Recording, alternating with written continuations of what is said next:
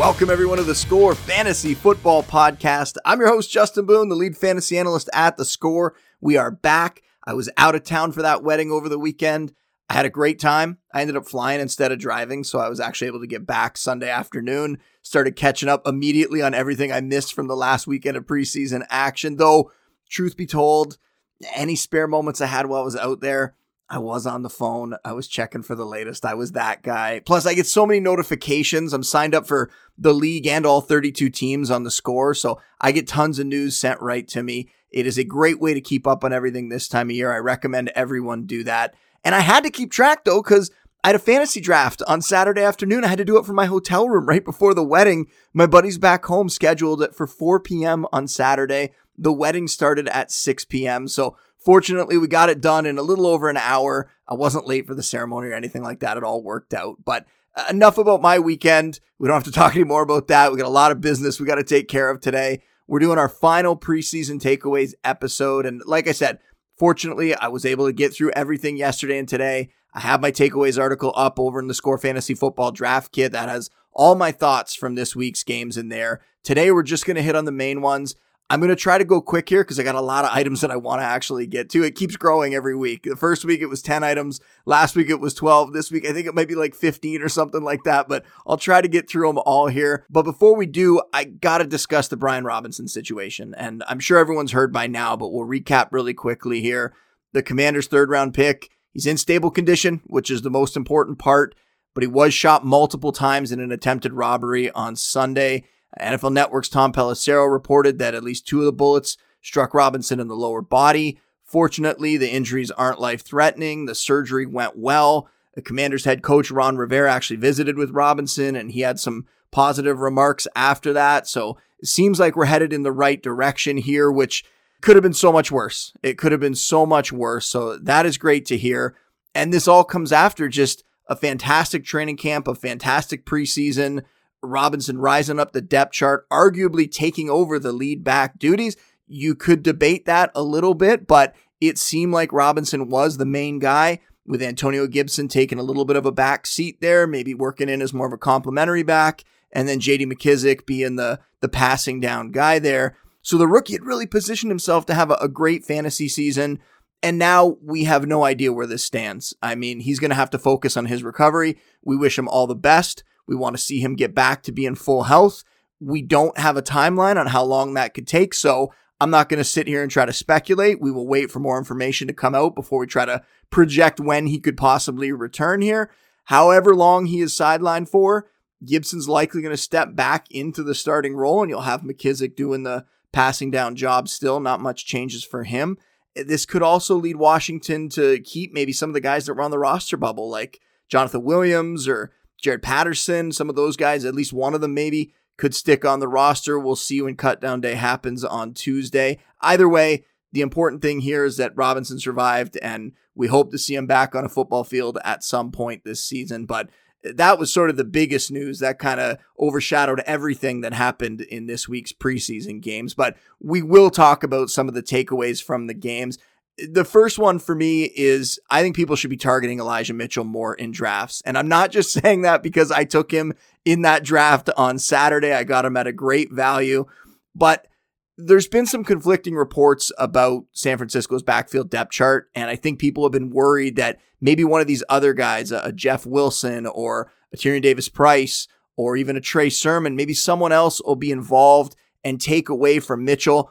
I think what we've seen this preseason is that none of those guys are really a threat to Mitchell at all. We could talk about the offensive line. They really looked like they were struggling this weekend, but they also didn't have their full complement of guys out there, right? When you have Trent Williams and Mike McGlinchey at tackle, that's going to help things quite a bit. There's some question marks on the interior line. They're going to have to get that shored up, but it will help quite a bit when you have a stud left tackle out there. And then McGlinchey, who we think can be pretty good at right tackle. And Mitchell, when you look at what he did last year, I think people forget because he did get hurt. He missed some games. But when you want to talk about average fantasy points scored per game in half PPR leagues, he scored the 19th most fantasy points among running backs last year. Right now, you can get him well outside the top 20 backs. He's going in the end of the 6th round as the 23rd back off the board. Some of that might be because he's been out with a hamstring issue, but he got back to practice on Sunday. By all accounts, he looks good.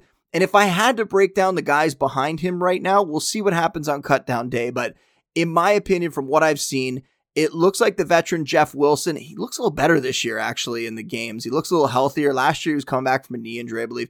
This year, looks a little better. I think he's going to be the immediate backup. Tyrion Davis-Price should be a lock for the roster just based on the fact that he was a third-round pick this year. They put that kind of draft capital in. They're going to want to see what they have. And when he was out there in the preseason, he looked pretty good as well. Really hard-charging kind of guy, good contact balance. I think he'll eventually emerge as the backup and maybe that guy that could complement Mitchell, but doesn't seem like it's going to be in week one. And then Trey Sermon, all the talk of, John Lynch, the general manager, was out there saying that Trey Sermon's had a phenomenal camp. When you watch the games, he really doesn't look great. It looks like what we saw last year from him, right? Like he's just not bringing much value to the table. And with that line not really giving him that much either, his stats are just really, really poor in the preseason here. So I think that could be more of Lynch trying to position this to maybe trade Sermon, maybe get something back and not have to just outright cut him on Tuesday. But we'll see. There's been some reports that leaked out that I think Peter King suggested that Sermon could be the number 2 running back in that backfield. I would be shocked if that was the case, but really it could go any way here. The main takeaway for me is that Mitchell is the clear number 1, a guy that could easily top 1,000 yards this season, and a guy that could be a top 20, maybe even a top 15 back if he can stay healthy the entire year. Next up, I want to talk about David Montgomery. And if you've been listening to the show, you know that I have been a big supporter of David Montgomery as somebody who gets a ton of volume, and when the schedule looks pretty good, he can deliver for you. And I've brought it up before, but in our strength of schedule matrix, the Bears are right up there with the easiest running back schedule this season. Well, Montgomery, when he finally got out there for his first preseason action this week and just dominated touches, playing with the starting offense, played 20 of 22 snaps with the starters, according to Nathan Yonke, our buddy over at PFF. And that tells me that Montgomery is still the man in that backfield. He is going to see a ton of volume still. And we know his backup, Khalil Herbert, he showed really well last year. When he gets snaps, if Montgomery were to miss time, Herbert would be a fantastic start, maybe top 15, top 20 guy in his own right. There was some speculation that perhaps with the new coaching staff that Herbert would be worked in more, maybe have some flex value for fantasy and sort of a committee or a 2-man backfield. But right now, based on what we saw in this game, it looks like Montgomery is still the man there. And Herbert has to get bumped down a little bit at this point because I don't think he's going to offer the same kind of flex value that we might see from some of the other backups that I sort of had him ranked by. So still a great guy to have, a great backup running back for your bench, but not somebody that you're going to be able to play on a weekly basis and hope to get anything out of. We'll see if that changes at all during the year. While we're with the Bears, I should also talk about Justin Fields because he had a fantastic game this week. Maybe the best we've seen him play since he entered the NFL, even with the bad offensive line, even with the incomplete arsenal of weapons that he has there. Fields showed the kind of talent that could potentially lift the whole offense just by himself. This game completed 14 of 16 passes, 156 yards, and 3 touchdowns, added another 11 yards on the ground. Definitely worth a flyer in the late round of your fantasy drafts. We got to talk about another guy named Montgomery, Ty Montgomery now. And this one, it has more to do with the other backs in the Patriots backfield, but Ty Montgomery got hurt this week. It was an ankle issue. He got carted off.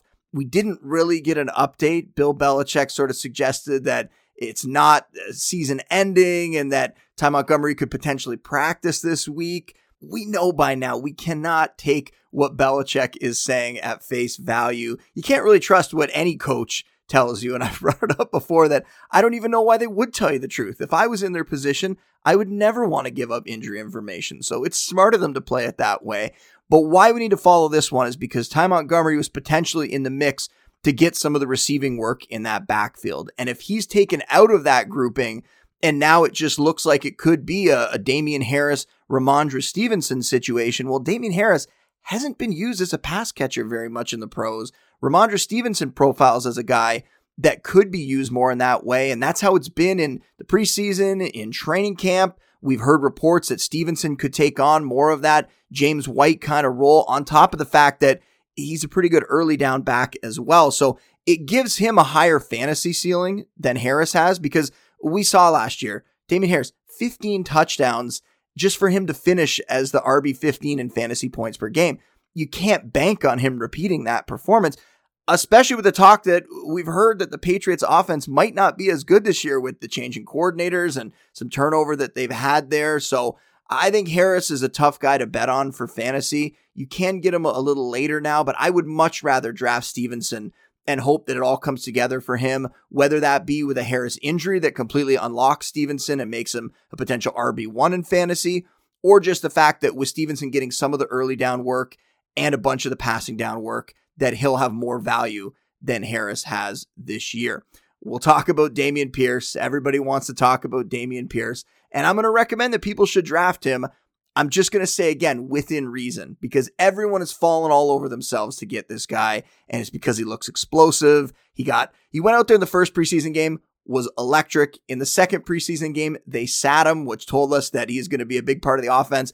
They let him go out there with the starters in the third preseason game, and another great performance from him. 6, 37, and 1 stat line this week. The offensive line for the Texans looks really good. They're coming together. I talked about that in our offensive line rankings, that the pieces were there, that if they did gel, that they could potentially become a much better line. We might be seeing that happening right now.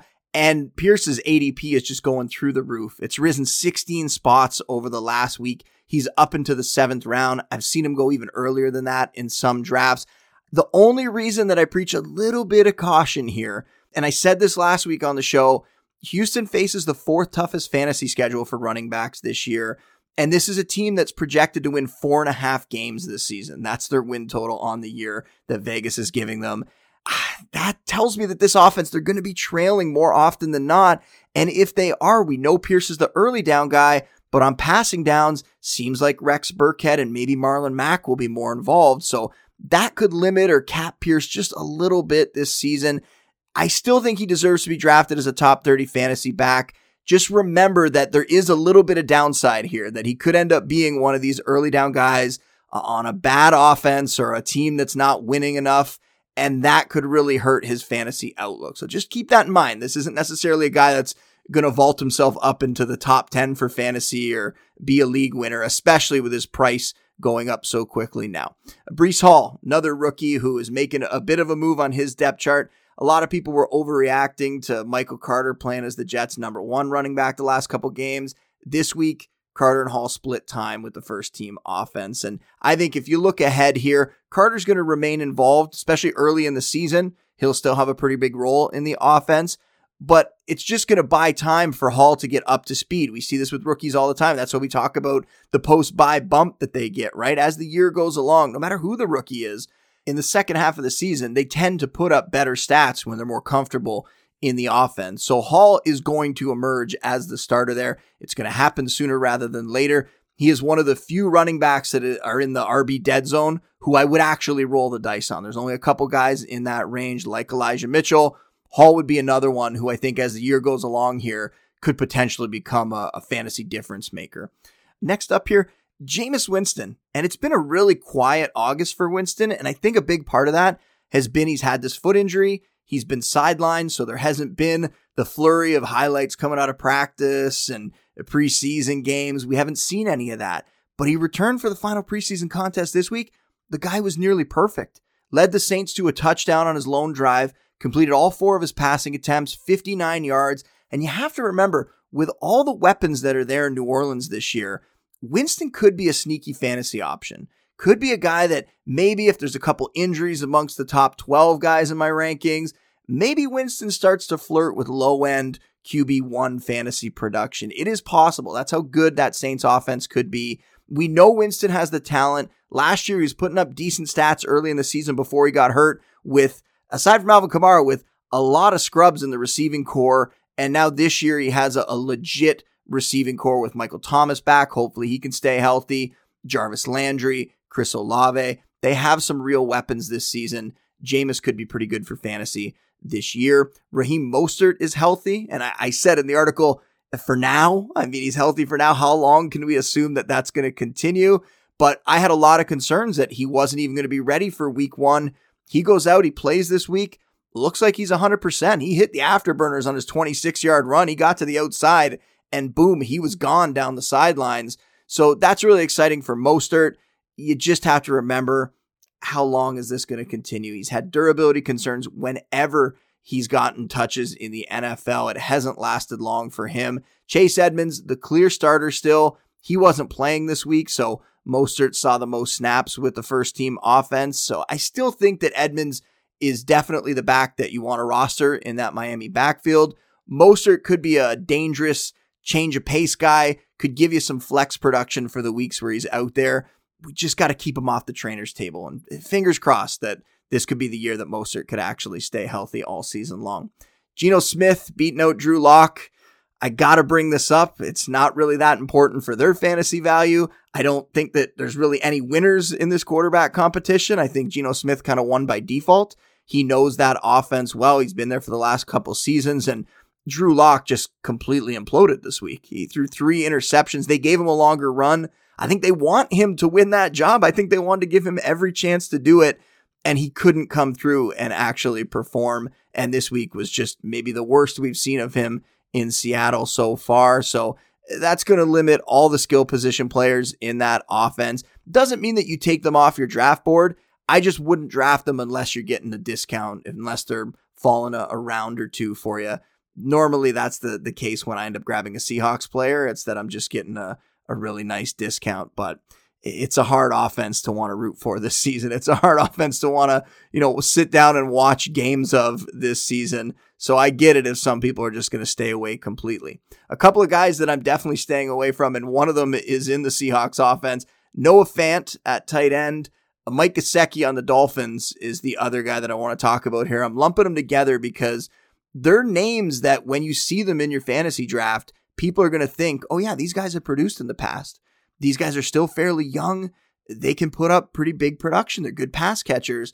But both these guys in the preseason have been splitting time with other tight ends. We've seen for Fant, it's been splitting time with Will Disley in that offense. And we already know everything I just said about that Seahawks offense, all the reasons that you wouldn't want to get involved in it. Well, another one for Fant is that he's not even getting the clear most snaps among the tight ends. Him and Will Disley are kind of sharing there. And then for Gesicki, he got outsnapped by Durham Smythe this week. And there's been lots of reports that they'd like to trade him, that he doesn't really fit necessarily in this offense, that he's not going to be lined up out wide as much, which is where he gets a lot of his production. So it's enough red flags to just step away completely. You don't want to draft these guys. There are much better late round fantasy tight ends to invest in.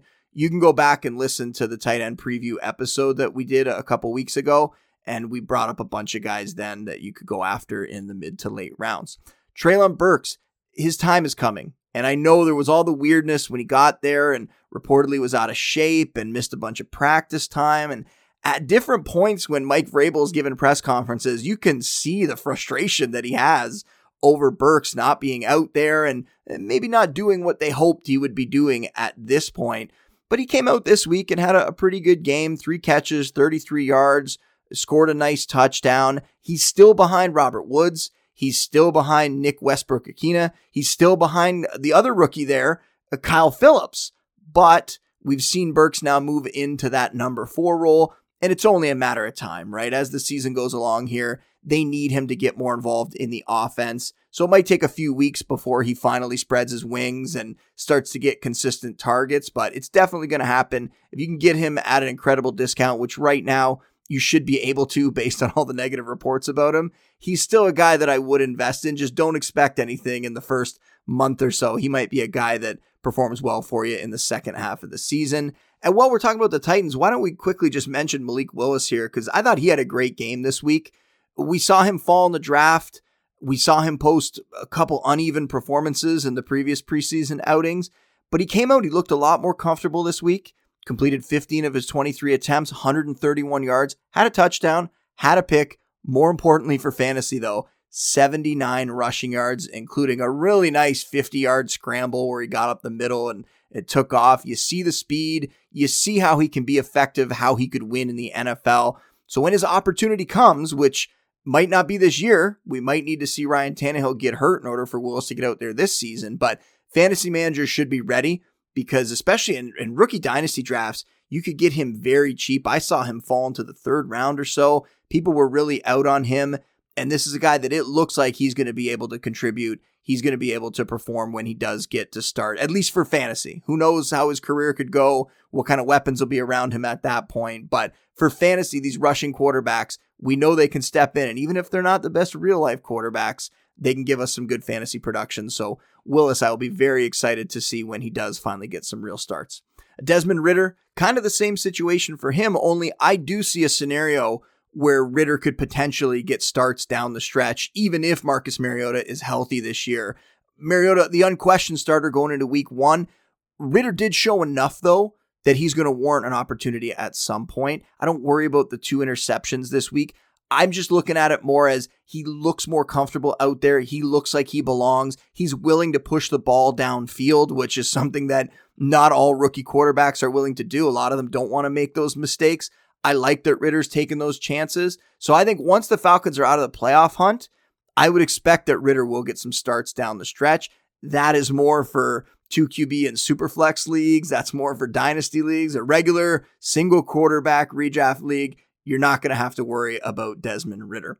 The Browns running backs, this is kind of an interesting one, and depending when you're listening to this, if you're listening to this on Tuesday, you might already know how this unfolds, but this is one that I want to watch to see how it plays out because Dearness Johnson, who we thought was the RB3 in this backfield, he played in this week's game while Nick Chubb, Kareem Hunt, and Jerome Ford, the rookie, didn't play this week. So it's hard to speculate what this could possibly mean.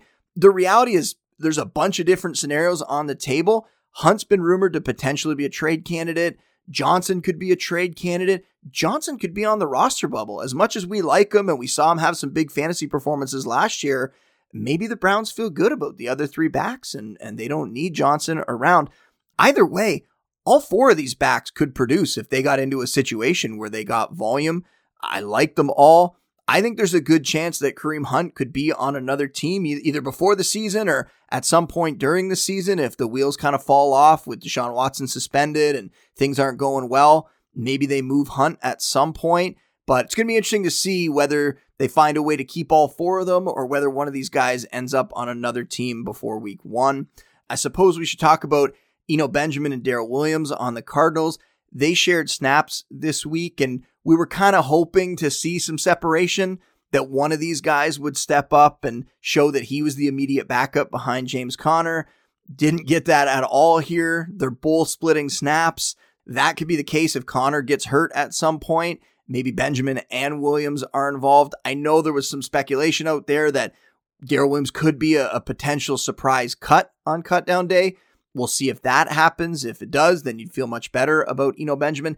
I think the way it's going to work out is that Benjamin will see the most touches while Conner is healthy. But if Conner were to go down, we'd see some sort of committee happen here. I will also say the rookie, Keontae Ingram, he looks pretty good. He's playing behind all these guys, but he looks pretty good. So if Darrell Williams were to be cut, Ingram would be kind of intriguing as a deep sleeper, or one of my super deep sleepers. Maybe we could have put him in that column. Mike Davis on the Ravens. He might have some fantasy value early in the season. And I know you're thinking, here we go again. We talked about this last year. Didn't this happen on the Falcons where we thought he was going to get the volume and be the starter and then he never really produced? And now he's on the Ravens. You have Gus Edwards on the PUP list. He's going to be out for at least the first 4 games. You have J.K. Dobbins also coming back from the torn ACL. He's no guarantee to play in week 1. We'll see if he can get out there.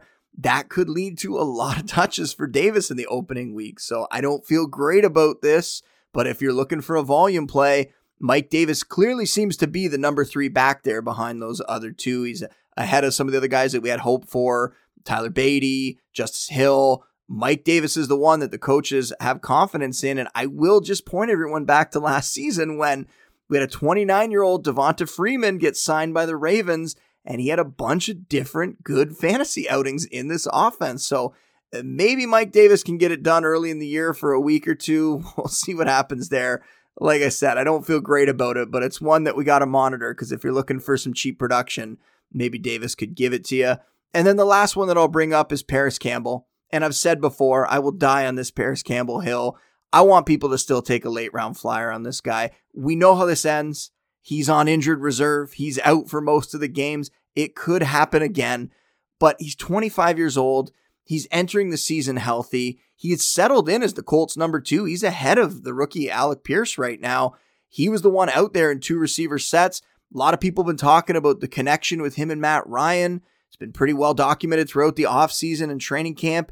Campbell, the talent is there. We know the talent is there. We just need this guy to stay healthy, and I'm going to believe. One more year, I'm going after it. I'm going to believe that the talent will finally shine through, and he won't end up on the trainer's table, and we'll see him actually have a pretty good season. One of my bold predictions in my bold predictions column was that Campbell will be a top 40 fantasy receiver, and that might not seem very bold, but for a guy that constantly gets hurt, that there's very few people that still believe in him, I thought it was kind of bold to say that he could be a wide receiver 3 or wide receiver 4 for fantasy this year, which would make him a starter in most leagues. But that is all for today's show.